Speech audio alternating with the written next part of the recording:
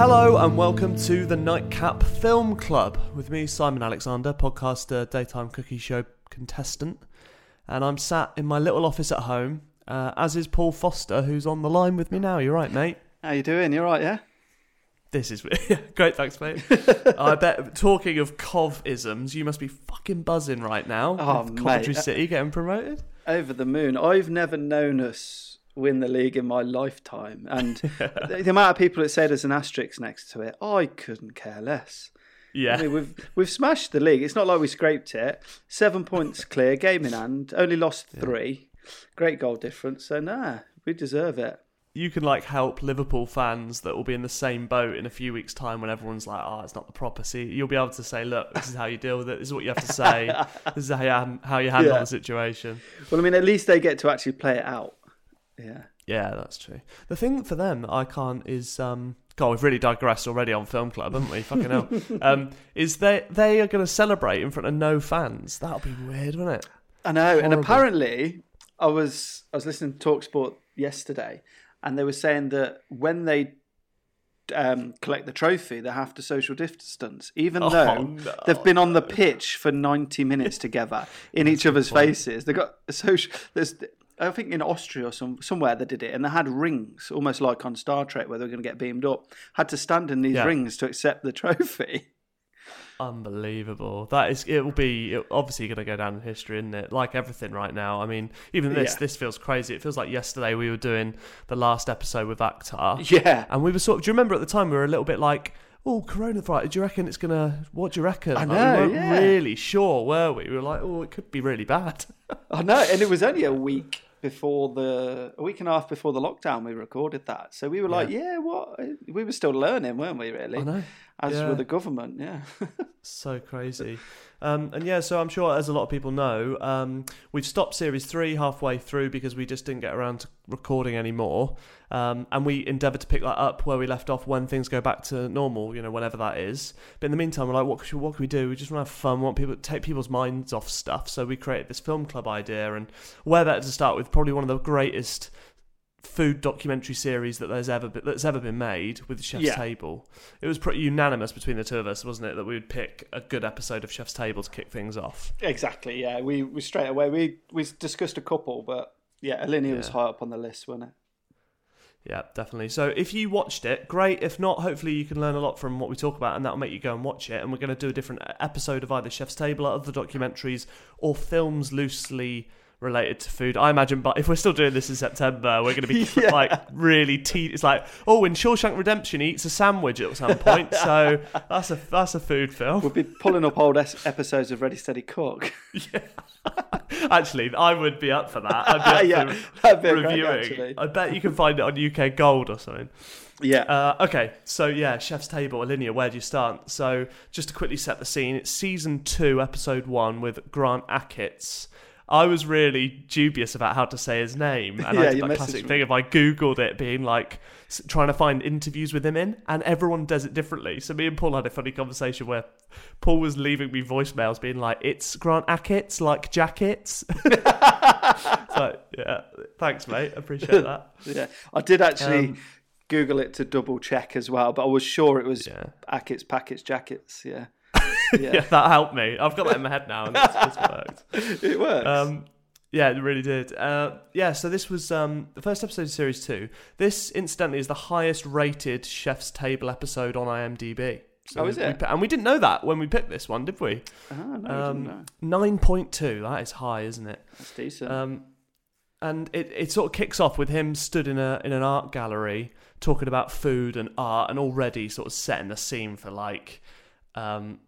I guess how creative and how sort of magical his world is when it comes to food. Mm-hmm. And it's super inspiring, I think, when you see these elite level chefs in that situation. And obviously they ham it up in a documentary style, but it is just like he automatically from the get-go, you get this sense that he just thinks a bit differently about it. That's what you sort of feel at the beginning, I think. Yeah, you do. What stands out is, there's not many out there like that. You put them in the same box as Fernandria and Heston, in that they question everything. They don't even the simple things, like they don't just do because that's what you do, and then creative with part of it. It's like, why should we serve food on plates? Why should we be doing that? And people weren't, 15 years ago when it started, people weren't that progressive in that way. Food was, and obviously our bully was, but you got plates designed for a dish every time, which is it's just such a forward way of thinking, and just asking the question, like, can we do this better? Why do we do it like this? Yeah, it's just a completely different way of looking at it. And in that opening scene, you see the first dish, and it's that table where he's just like, "Oh, you don't need plates, you don't." And they start doing it, don't they? And it is crazy. I assume that's a dessert until we do find out, don't we, right at the end what that is. But it is nuts because for me, I sort of like, people that, and this sounds really snobby, but like people that don't really get it. When it comes to this sort of food, that is my worst nightmare, because I feel like when they see that, they go, "That's not food. That's not food. That's not food." So a table, too tight to clean plates. That sort of comment. Exactly. Yeah. But you can't not. I mean, it just looks like an absolute. Does look literally look like a piece of art. That doesn't it? Yeah, you should look it up on YouTube. There's some videos of them doing it at the table, and there's some that one's different. They changed it, and they had this like chocolate ball where they used to set chocolate around a balloon, fill it with all sorts. They decorated the plate up and then just drop it from a height, and it just smash all over the place. Wow. But funny story, somebody did that dessert on Great British Menu. Did they? Yeah, like you just don't do it. You don't. I'm not saying. I'll tell you later. Okay. I'm just going to Google Great British Menu chocolate balloon, but yeah, go on. Yeah, I mean the judges. I don't know whether the judges hadn't heard of it, or they were just being like, I don't know, just trying to humour the person. But they were like, "Oh wow, this is incredible!" Like went into the judges' chamber and dressed the dessert on the table and all the crazy swipes and everything. And I just remember speaking to them. It's like you just don't do that. You don't do it. No. Oh God, that is just so stupid. I think the next sort of the first dish you see after that like opening montage bit, which by the way is so epic as well, isn't it? Just the style of the documentary with the music and just those close-up shots and everything. Like I imagine somewhere in a university they show excerpts of this documentary. It's like, this is how you do documentaries. This is how beautiful they should look. This is how cool it should be. Yeah, it's and then we beautiful see the cinematography. Yeah, it really is. They show that strawberry and tomato dish. Yeah. And what I thought was really cool, and I'm really pleased they put that right at the beginning, is that he made a big point of how we do what everyone else does. We just take it on a longer journey than everyone, basically. Yeah. And they look like shitty tomatoes that fell off a truck, to be honest. They just look like any old shit. Yeah. And it was just like, no, this is the journey it goes through. And then you get that beautiful twist on a strawberry at the end. Yeah, and I think that's what some people don't realise, and some chefs forget when they're trying to cook like that, when you can't, is he's had like incredible training and he's got a passion for great produce. So he is only using the best possible produce, and he's manipulating a way that, makes it into his style. He's not just buying anything. It's already coming through the door. It's incredible stuff. So in terms of the same philosophy as myself, I just don't manipulate it. We cook it in a different way, but straight down the line, the produce is king. Yeah, and I love that is it's like he's working with what any other chef could get their hands on, sort of thing, at the same time. It's really cool. Exactly. Have you ever gone like that? Made me think though. Do you ever go down a rabbit hole almost with like, a bit of produce comes in, you've maybe got a bit more time because the kitchen's under control or it's a day off or whatever, and you just go, right, I've got this, and then you just spend 7 hours off in a different. Does that happen? It doesn't so much anymore. Now you sort of know your style and know what you want. I think for me it used to a bit more when I was a head chef, and you're like, produce is coming in, you've got free reign, and you're just trying stuff out. But fortunately, I always had good training, good grounding, that I wouldn't just go crazy. I'd sit down, I'd taste it, and I would, a bit like. He talks about in the show, question it. Is it right? Is it good enough? Not just do it because it's fancy or someone else is doing it. And sometimes as well, if your team aren't that experienced like they were at the time, they're going to be amazed by everything. So cooking it for your team, if they're not that experienced, you're not going to get the best feedback. Mm-hmm. They're too scared to tell you it's shite. So that's a good point. they'll just be, yeah, it's amazing, chef, love it. And you don't need that sometimes, I'd put it to people that weren't cooks or didn't know anything about food to get a different look on it. Makes a lot of sense, mate. Yeah, and I did a stage at WD-50, which is a very similar sort of vein, and Wiley's a very intelligent guy and cooks very similar to Alinea. That's the only time I've ever really approached food in that way. I wanted to learn it, but I didn't take a lot away thinking, I want to do that, because, look at Alinea, how many chefs are there, and WD-50 and Our Bully, and same with Fat Duck. French Laundry, yeah. Yeah, there's 3 of us, or 4 if we're lucky. You've got to be realistic about what you've got and what you can achieve. Yeah, absolutely, mate. We then get into that like montage in the doc about his like growing up, and like you touched upon there, like with his dad going like, food needs to be hot and fast, like it's just a classic cliche sort of. Yeah. But he seems so curious. I don't know whether he was just saying it for the documentary, but he was like, I was just curious. Like I didn't. That microwave meal tastes shit. Like that. He was so curious. Like that made me think. That whole sort of nature nurture debate. Like, was he just born thinking about it all differently, or was it actually being given some shit food over and over that made him question, God, you know what? I think there's better ways of doing all this. Well, he's obviously, whether it's nature or nurture, he's obviously a very, he's the type of person who questions, and he's very curious and wants to understand. And like, he won't just accept that something's good. He wants to know why. And then when you know why, you can make it better. So like, even little things, which was great to hear, his uncle, he was... he got some chips and wrapped a gherkin around it, or a pickle as they call it. And he was like, this is going to be horrible. He's like, what? Why is it good? Not just, it's a kid. I would have been like, yeah, it's lovely. That's it. Yeah, I would. I'll come another one. More. But he was like, why? And his uncle explained it to him, and he said that was where he fell in love with food, which is it's quite amazing to hear. Yeah, it's pretty damn cool. Also, I forgot to say at the very beginning, I think they do this in all the Chef's Table episodes. They get like a critic to set the scene for you, build up a bit of the drama.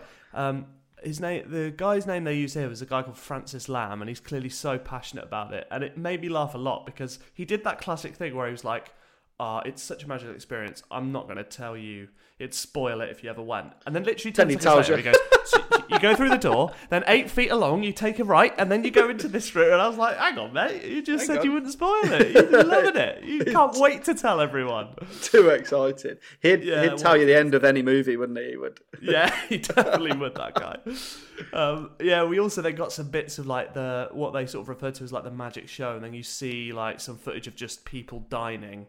And then you get like that floating chili thing. You get the fire thing where they do dishes, and then there's chicken cooking inside the fire and all that sort of stuff. It's also, but it does for me. I love that it's so clever. Yeah, it's actually quite simple at the same time. Like why didn't I think of that sort of thing? I love that.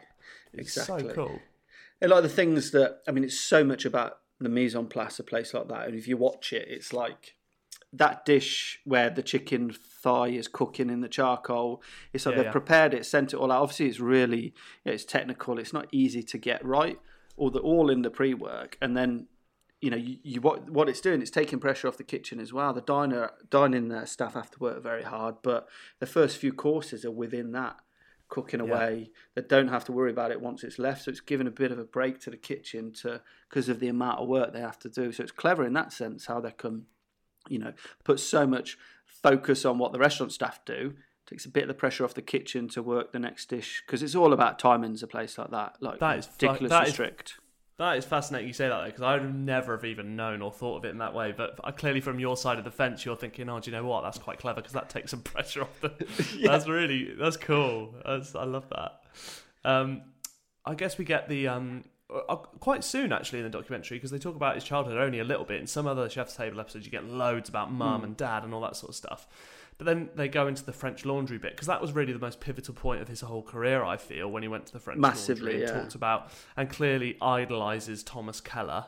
And I love that story when he was like, I walked in and there's this guy mopping the floor, and I said, excuse me, where's the chef? And he's like, I'm the chef. Like, it's like a film, isn't it? It's 1996 as well. It's like 24 years ago. And that's true.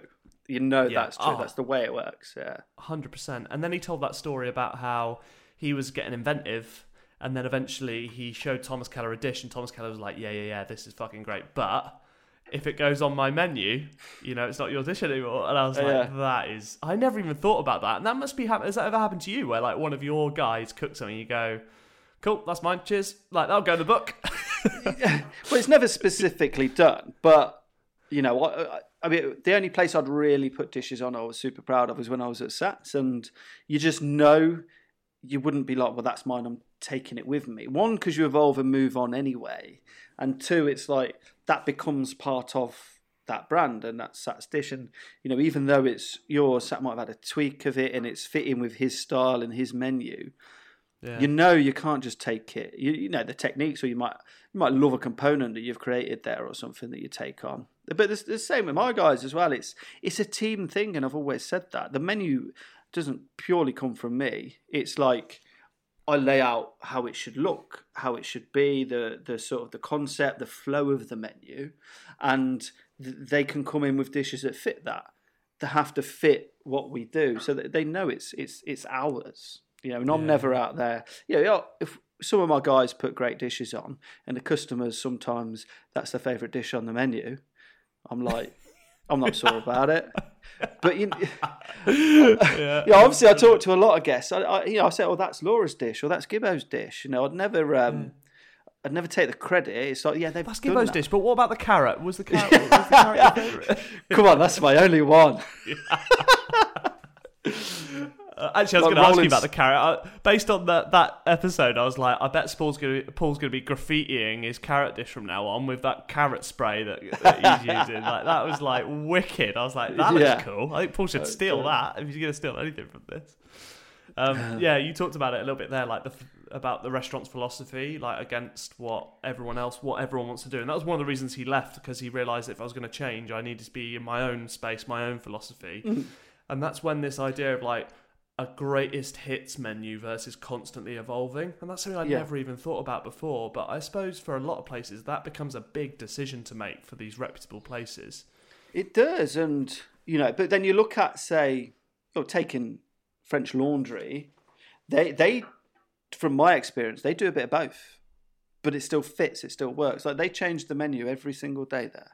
Every single service. You were there for a couple of months or something, right? I was there 6 weeks on stage. And so you'd finish service, you have a meeting at the end of the night to plan the menu the next day. Now there's a structure, there's a formula, and so the second course was always a foie gras like option, so it's a torchon or it's a terrine, but then the chefs are discussing garnishes, what's in season, should we pick some strawberries on the way in, and they build the menu like that.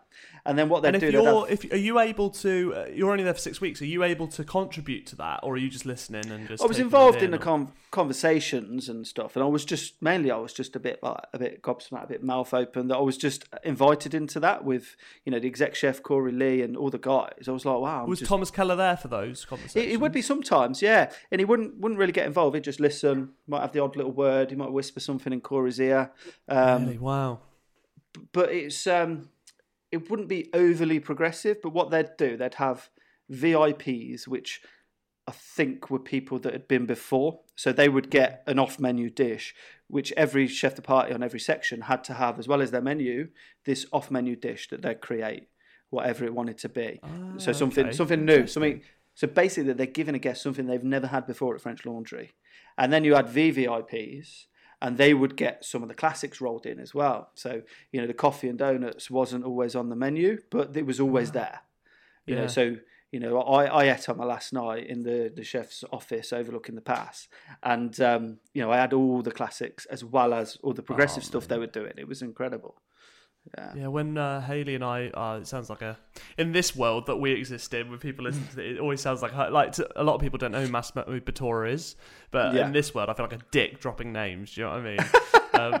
Hayley and I went there, we went to Massimo Bottura's a couple of years ago, and that was the thing, I'd never seen it before, where they had two menus, and it was literally that, it was a greatest hits on the right, and the cooking seasonally and evolution now.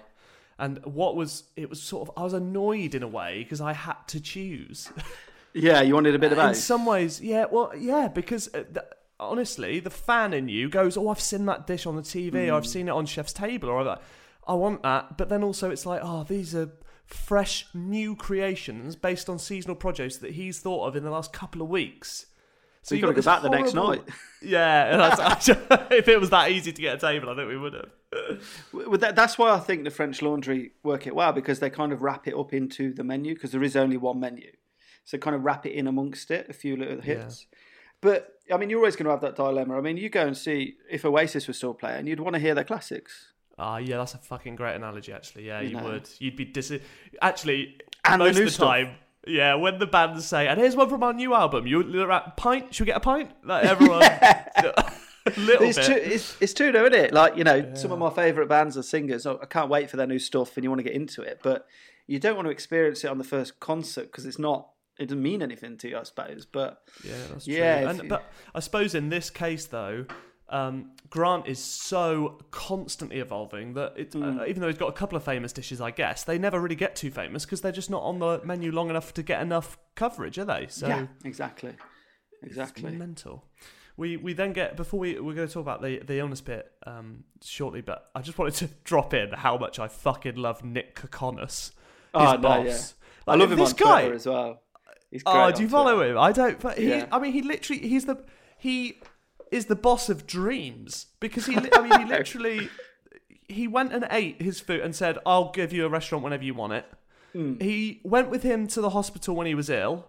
He got him drunk like that night and went drinking with this guy is like the greatest boss in the... He's so chill about everything. He gives him the ultimate amount of freedom, ultimate amount of freedom. And interesting. You should. I might have it here actually. I'll let you have it. You should read his autobiography. It's called Life on the Line. Okay. I read it. It was on my honeymoon, so it would have been 2012. Brilliant. It gives you a hell of a lot more detail about his life growing up and the illness, etc. And then how he met Nick. And Nick, I think there'd been a bit of a gap after Nick spoke to him, and then Grant turned up at his house just with like a basic business plan, and Nick was like, I don't want to look at that. We'll make money. Don't worry about it. We want you to have the restaurant you need. He just kind of disregarded it. It's like, let's not worry about the money. I want you to be a chef and create this world-class food. What a guy. What a guy. I've never met anyone like that. I was going to say, the first thing, I literally turned to Hayley when we were watching it. I was like, that can't happen often. That you run into a guy who tries your food and goes, great, just let me know when you want to open a restaurant and I'll just make it happen for you because you need to be... It's like, what? He's obviously a very savvy businessman. He knows he's got a world-class talent and they can create a world-class restaurant, which in turn will make money. Yeah. As long as you do it right. But the ultimate freedom, it's incredible. Yeah, and the knock-on was crazy because obviously that happened so quick because he said, Grant, if you want a restaurant, I'll make you one. He made one. Then within a year, it was like... And then even night one, I think he said on the thing, 3 pages... three-page coverage in the New York Times... number one in the US, was that within the first year? Like, it was an absolute whirlwind. Like, I can't even imagine what it's like to be caught up in such a storm like that. It must have been. Yeah. Did he make it? Does his name and the reputation of that restaurant make it to these shores at that time, or did it take longer for people to know who he was internationally? I first heard of it. It was probably quite early on. It was probably about a year after opening-ish, around 2006. Yeah, because it was definitely... I went to French Laundry in 2007, and I was already very well aware of it. Right, so it probably 2006-ish maybe, or a bit before that. I was well aware of what it was, what they were doing. Yeah, properly burst on the scene then. We then we transition a bit into like the whole illness stuff, which was a crazy story. But I have to admit, the first thing I thought of was Callum Franklin when he talked about this. I thought you'd say that. Yeah, like it was just so obvious that no matter like all these chefs, whether you whatever level you're at, chefs seem to have this thing in common where they're working so hard, silly hours, and there's no let up. And then on top of that, on his level, especially this elite pursuit of like the best thing ever, he's willing to ignore what is obviously horrendous symptoms. Like it's not like a mole that got a little... Like it was... He couldn't taste anymore and he couldn't bite and he couldn't... And I was like, how have you not... In agony, It took his boss, again, this hero, fucking Nick. He comes in and says, look, you've got to go... I'm taking you to the hospital now. And it's unbelievable, though, that... Because Nick said to him, basically fuck the dentist, go to an oral surgeon. Yeah, but why wasn't he a dentist saying, I don't know what that is, go to an oral surgeon? you know? Good point. Maybe the dentist was like, I don't know, you should come back in 2 days and pay another $200 for us to have a look. Maybe it's like that. I have no idea. But yeah, I thought of Callum straight away, which is bizarre because Callum was the first ever episode we ever did of this, and Callum was brilliant because we didn't know how that episode would go. We just knew we wanted to get chefs to feel chilled. We didn't want them to feel like they were on a TV show. We just wanted them to talk really honestly. And he told that story quite towards the end about how he was ignoring symptoms, and it basically, if you haven't heard the episode, go back, and he says, I was lying on the street feeling like I could die. Like it got that bad, and he was ignoring symptoms. And I was like, fuck, it's like a trend. Yeah. This is an industry problem.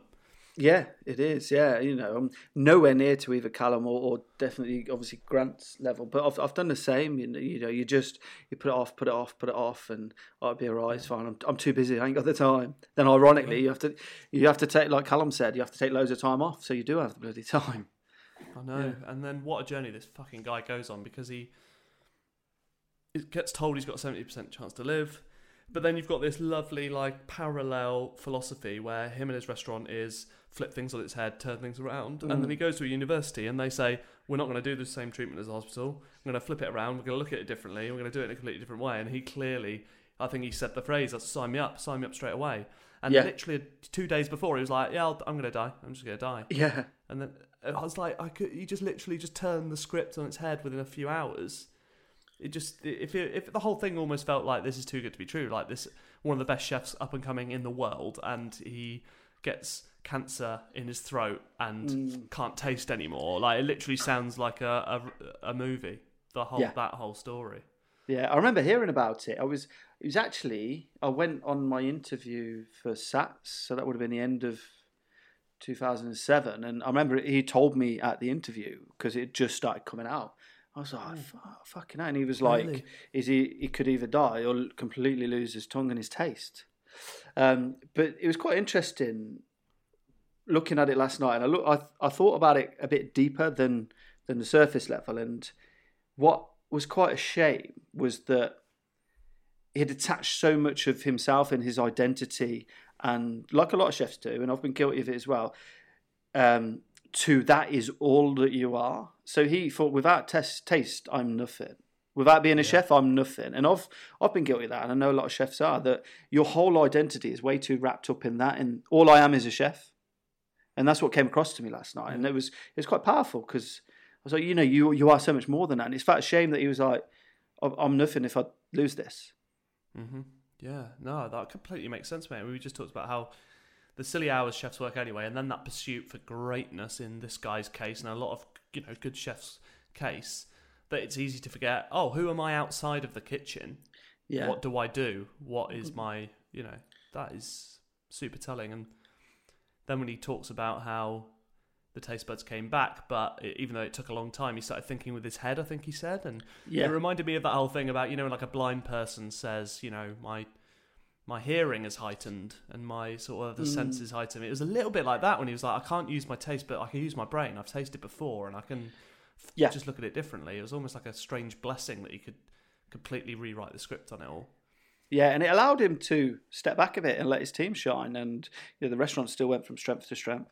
He was there. He was orchestrating still, even from his hospital bed, and he was drawing diagrams. And yeah, and you can draw diagrams and make it look a certain way. But I found it interesting the way he got the flavour across to the guys. He was like 1 to 5, like 4 salt, 5 acidity, so they knew where they were at. And obviously he's got complete trust in those guys, and they're up there for a reason. But I love those little scenes where you see him with his team and you meet the team. I think you meet Mike a bit, and the scenes where he's sat down and they're sat opposite him and he's got the whiteboard behind him.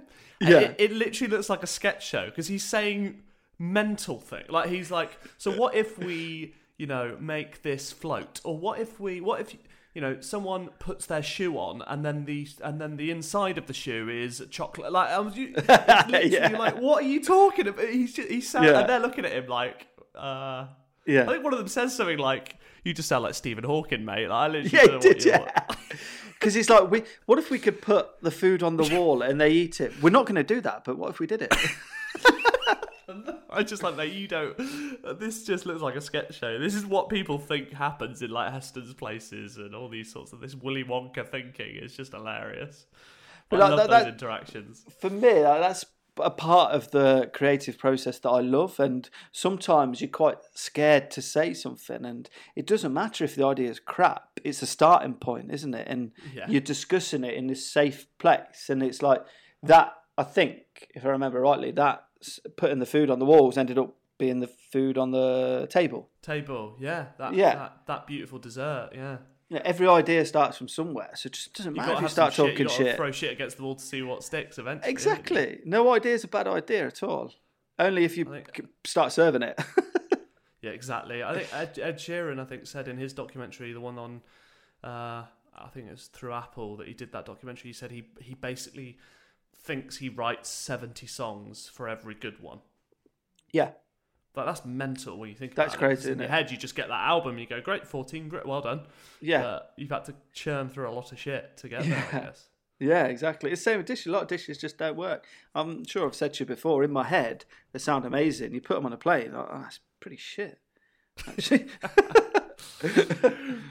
In that process, though, like I don't really think we've talked too much about it. Like how, not just necessarily creative, but because I know in terms of like you've always been ingredients led, so it's always been flavour first. That's the philosophy, and it still looks fucking amazing on the plate. But have you ever gone down like a scientific rabbit hole, like how sciencey or like new gadgety? Like compared to this guy, obviously a lot of people haven't gone that far. But like, have you ever gone down that rabbit hole?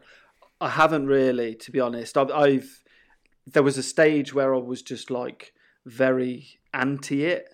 Like, no, that's not fucking me. I don't do that. Not. Let me explain, just so I don't sort of get it wrong. Two of the best meals I've ever had are fat duck. I'm gutted I never got a chance to go out bully. I love what Grant does. But like I was saying earlier, these guys, they're obviously ridiculously creative minds with incredible minds around them and massive teams, research teams, the best kitchen, the best everything at their exposure. And then you look at, say, where Heston started when there's a few of them in the kitchen, what they were cooking and how technical it was. There's 3 or 4 of them and it was completely different. So it's about, I've always understood you can only cook with, within your boundaries and whatever you've got. So I was like, it got a bit of a bad name when I was starting being a head chef because there was guys that weren't very well skilled and they had 2 or 3 chefs, 7-day operations, and they were trying to cook like that with 10 components on a plate and trying to do all these fucking spherification and warm jellies and stuff, but they don't understand it, they don't do it properly, and it ends up being shit because too much work to do, something has to give. So I was always like, no, that's not what we do. We're natural, we're beautiful, we're simple, we spend time, all that effort on extracting the flavour, not trying to make it look crazy or reinvent the wheel.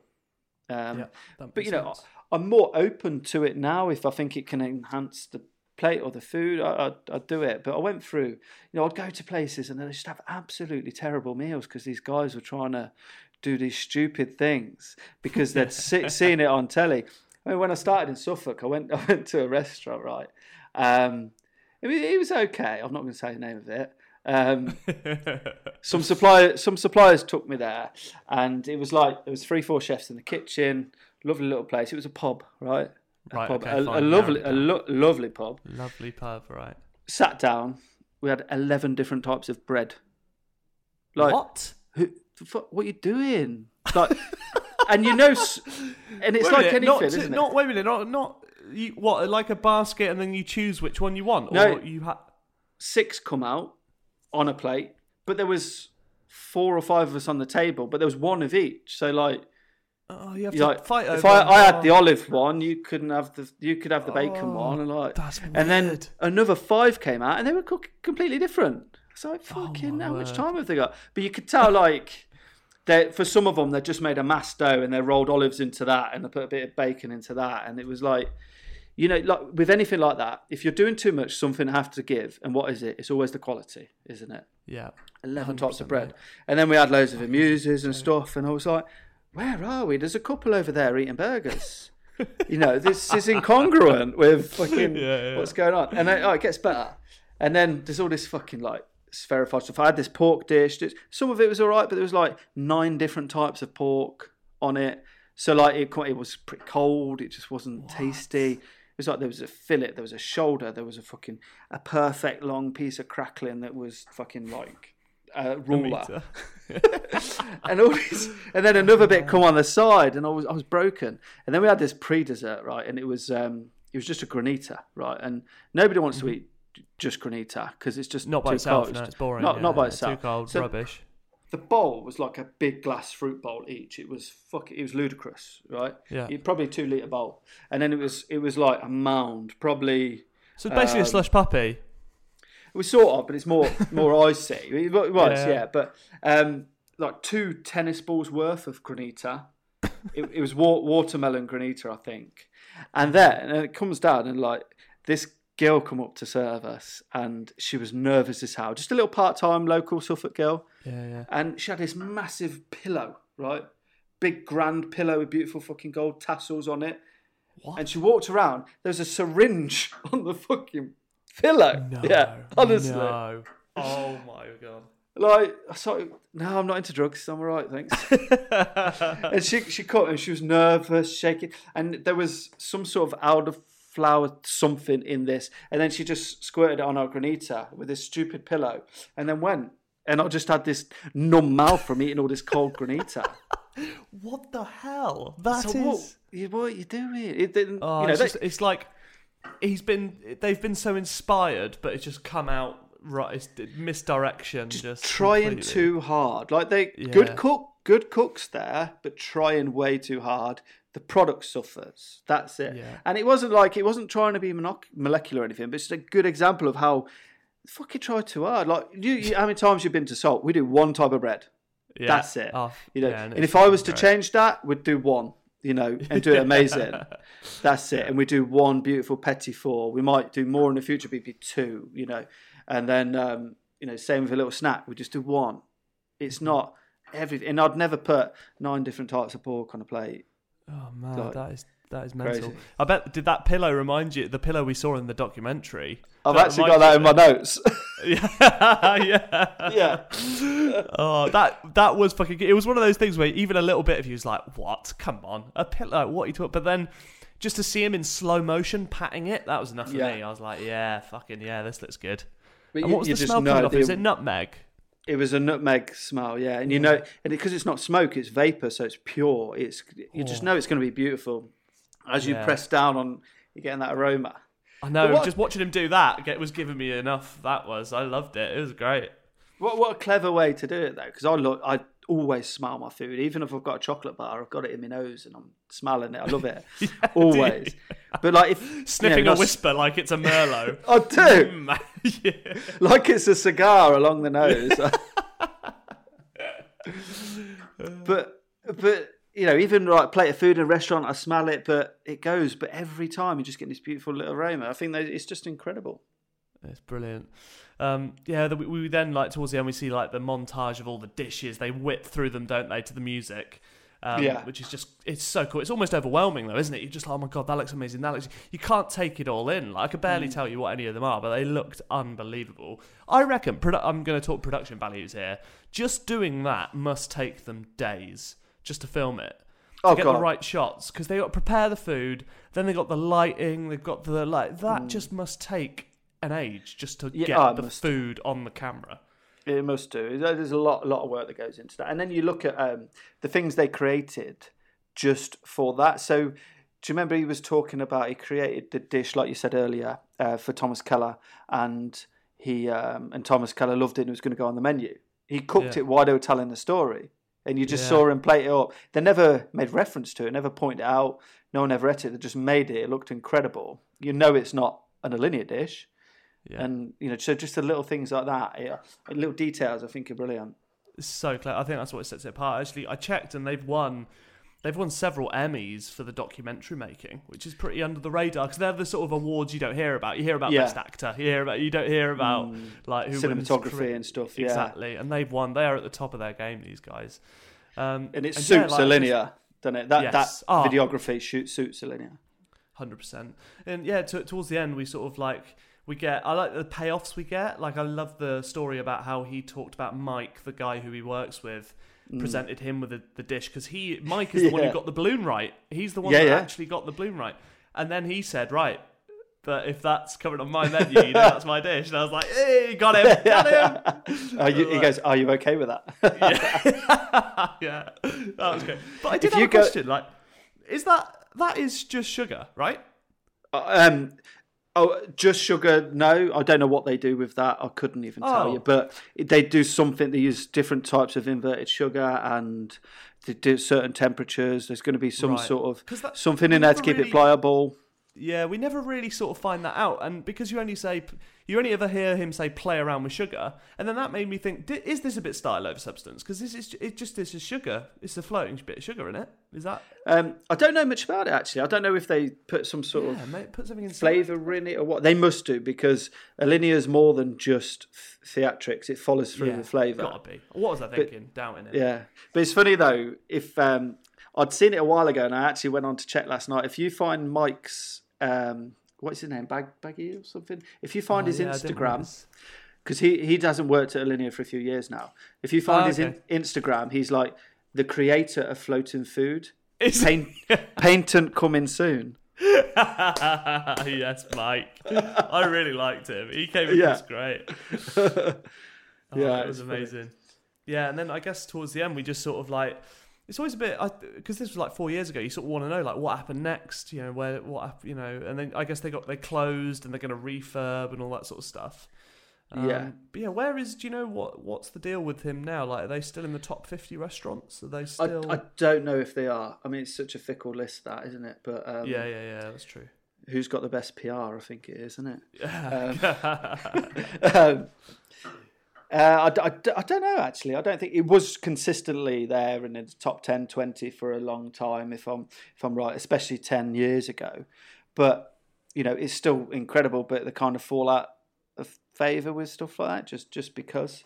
But, yeah, I haven't really heard much about it specifically, other than I know, obviously, they're closed like everywhere else at the moment. And yeah, of course, they were actually doing some sort of takeaway. Were they? Yeah. Excuse me, can I get a balloon? And they're like, I'm afraid it's raining. It's raining. You can't have that. I don't know what it was. It was tasty. It looked tasty. It looked good. I can't remember what it was. But I don't think they did it for long. But there as well. So Nick, the owner, have you heard of Tok? A booking system called Tok. It's coming in over here now. It's basically a restaurant ticketing system where you prepay. Ah, okay. He's behind that. Ah, nice. And it's gone. So he's a man after your heart, then. Yeah, I mean, I've actually had conversations with them and some of their reps about doing it. The fees didn't work for us. We were going to do it for the cookery school, but we didn't in the end. But it's a great system. A lot of really good restaurants in the UK use the Tok system. Oh, cool. That makes a lot of sense. Michael O'Hare does, and Gareth does, Peter does. Yeah, a lot of guys. It's that business has gone massive for us. It's worldwide. Wow. And it seems right, though. That seems like the right thing to do. Yeah. For certain restaurants, undoubtedly. Yeah, exactly. And I assume they started it at Alinea. I don't know. I would assume that. Yeah, but it's massive. That's pretty damn cool. Love that fact. There's a couple of other little random observations that I had that I sort of put towards the end of my notes. And it's weird. I've never watched a TV show and taken notes before. It makes you pay attention way more, doesn't it? It does. I kept pausing because I didn't want to miss a bit. I was writing it. That's sweet. And I put a little heading that says random observations that are nothing to do with food, that just pricked my interest. Okay. The first one, and I don't know, this is a thing that I realised I do.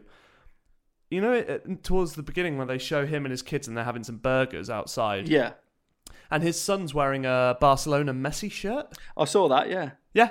I was like, it always blows my mind when I see kids in America wearing soccer stars shirts. Yeah, because I just don't think of it as being a thing there. So it always blows us and I do that British thing of turning to Haley and go, oh, Barcelona top, oh, it's just it doesn't me. I don't know why. No. It's instinctive, and in my head I was thinking Paul would notice that. I did straight away, honestly, and I thought you would as well. But what I was thinking was why is he not wearing? Oh, American football shit. That's why.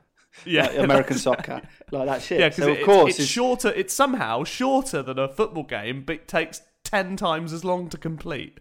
That is American football. Yeah. Yeah. Oh yeah. Yeah. The other thing I noticed, actually, Hayley could take credit for this. She picked this up, and I don't know why this is a thing that's never really caught on in this country. Valet parking. Did you notice this? Yeah, it's not. I mean, it's massive in America in major, obviously. Yeah, it's huge. Did you notice how much valet parking was at Alinea? There's a little sign outside. No, I didn't see that at all. $14. Is it? So that's like a tenner for someone else to go and park your car. Is that good? Is that bad for that level of restaurant? I was just like, I can't imagine going to Salt and like someone saying, right, give me your keys and 10 quid and I'll go and park your car for you. I think I'd fucking love it, but... funny story about that. When I worked at Mallory Court, guest there, I don't know if you've ever been there, but it's got a lovely little island when you come into the reception, come up to a country house. Guests there used to come in and park and ask the receptionist to park the car. Fuck off, no. And I was like, me being like, not Cov fucking lazy and that, I was like, fucking really? Like, just park. The car park was there. It's not like the other side of town. It's there. You're practically fucking in it. Yeah, I was going to say, surely it's like a big, like, it's got loads of ground. Like, surely they could just go and park it themselves.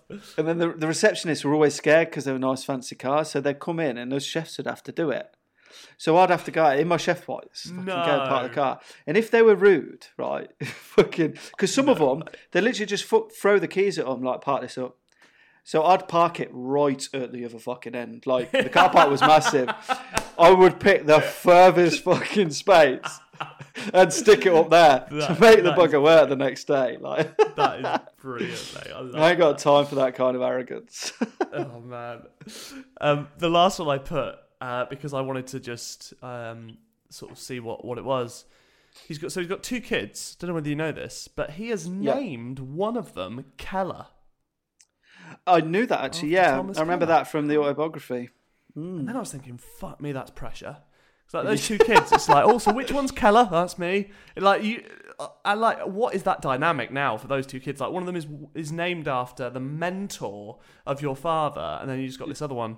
Dave. Like that, Dave. All right, Dave. Like, it just must create so many. Yeah. Like, do you know what I mean? I can't imagine like doing that to it. I just don't think I'd do that to my kid. It's like LeBron James called his kid LeBron. That's just horrible. I did that with Ethan though for his middle name. I was going to ask you his middle name is with Ethan. We just both liked the name. That was it. We didn't like many together, and then Rianne picked Esme's middle name. Seren, which is Welsh for star, because nice. Rianne's family are Welsh. So I said, well, we didn't know it was going to be a boy or a girl. I was like, I'll pick the middle name for our next kid. And I had a son, and I was never going to call. It's never going to be Ethan Paul Foster because Paul's no, let's face it. And it's fine, mate. That's good. It's solid. It's my dad's name. I like it. Ah, right, okay. I can say it because it's my name. Yeah. So I named him Nico, his middle name, Ethan Nico Foster. So Nico Ladinis, never knew that. One of my favourite chefs, 3 Michelin star, self-taught. So yeah, Ethan Nico Foster, his name. I never knew that. Did you not? That is fucking cool, though. Yeah, it's a cool name as well. He loves it as well. He always says his full name. He won't say Ethan. I was literally about to say, I bet he'll get to a certain age where he decides, like 13, 14, where he decides that his mates need to start calling him Nico. Yeah. I can just see that. I don't know, like, he'll go through a phase where it's like, it's Nico, actually, it's just Nico. It's just my friends call me Nico. So don't know if you know, but everyone calls me Nico now. But that's how he introduces himself. I mean, he's only 3, but he says his full name. He won't say I'm Ethan, but he's added a bit now because his nan calls him Gorgeous Boy. So his full name to him, what he thinks his full name is Ethan Nico Foster Gorgeous Boy. Bless him. That is adorable. That's what he says to people. I love it. Oh, bless his heart. That is pretty cool. That's so funny. Oh, mate. Yeah, no, what an episode though. What a great start. Like I thought, should we star it, have our own little sit, but no, bollocks to that. I don't want to start because I thought if we do that, everyone on Twitter and Instagram will just go, I can't believe you only gave it 3 out of 5. I was like, oh shit. Yeah. We've made this up in the first place, don't worry. Don't worry about it. So we're not grading them. But I actually watched it a few years ago, and there was so much I'd forgotten.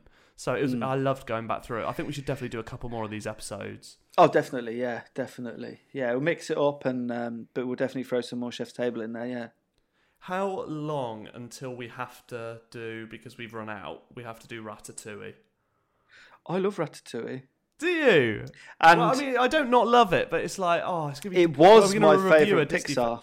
Yeah, mate, okay, we'll do it sooner than expected then. Yeah, and like, I won't spoil too much about it, but all of the, when they do Pixar, they'll like film real life events and things just to get the flow. They did all of the filming at French Laundry. No way. Just a few months before I was there. So like, if you look, when I watch, because I've got the DVD, when you watch the special extras, like some of the chefs when I was there are there. Right. Okay. Fuck it. Should we do Ratatouille next week? Yeah. Yeah. Okay. Love it. Let's do Ratatouille. But I don't even have to watch it again. I've seen it that much. I've already made notes. Awesome. Okay, let's do Ratatouille next week. I hope everyone enjoyed this. How long we got? 50 minutes or so. 50 minutes. That's not bad, is it? Chatting about. I think the fucking episode was only 42. We know how to milk it, mate. Yeah. Well done if you stuck with it. Let us know what you think, and keep. Thanks. I didn't expect to have so many suggestions from people already. There's loads of stuff I've not heard of before. So, we want to keep the band going. So keep sending your suggestions in, and follow us on Instagram, Twitter. Just search the Nightcap Pod in all those places, and you can get it. Nice one, mate. Same time next week then. Yes. Yeah. Definitely. Cool. Catch you later. Cool. See you later.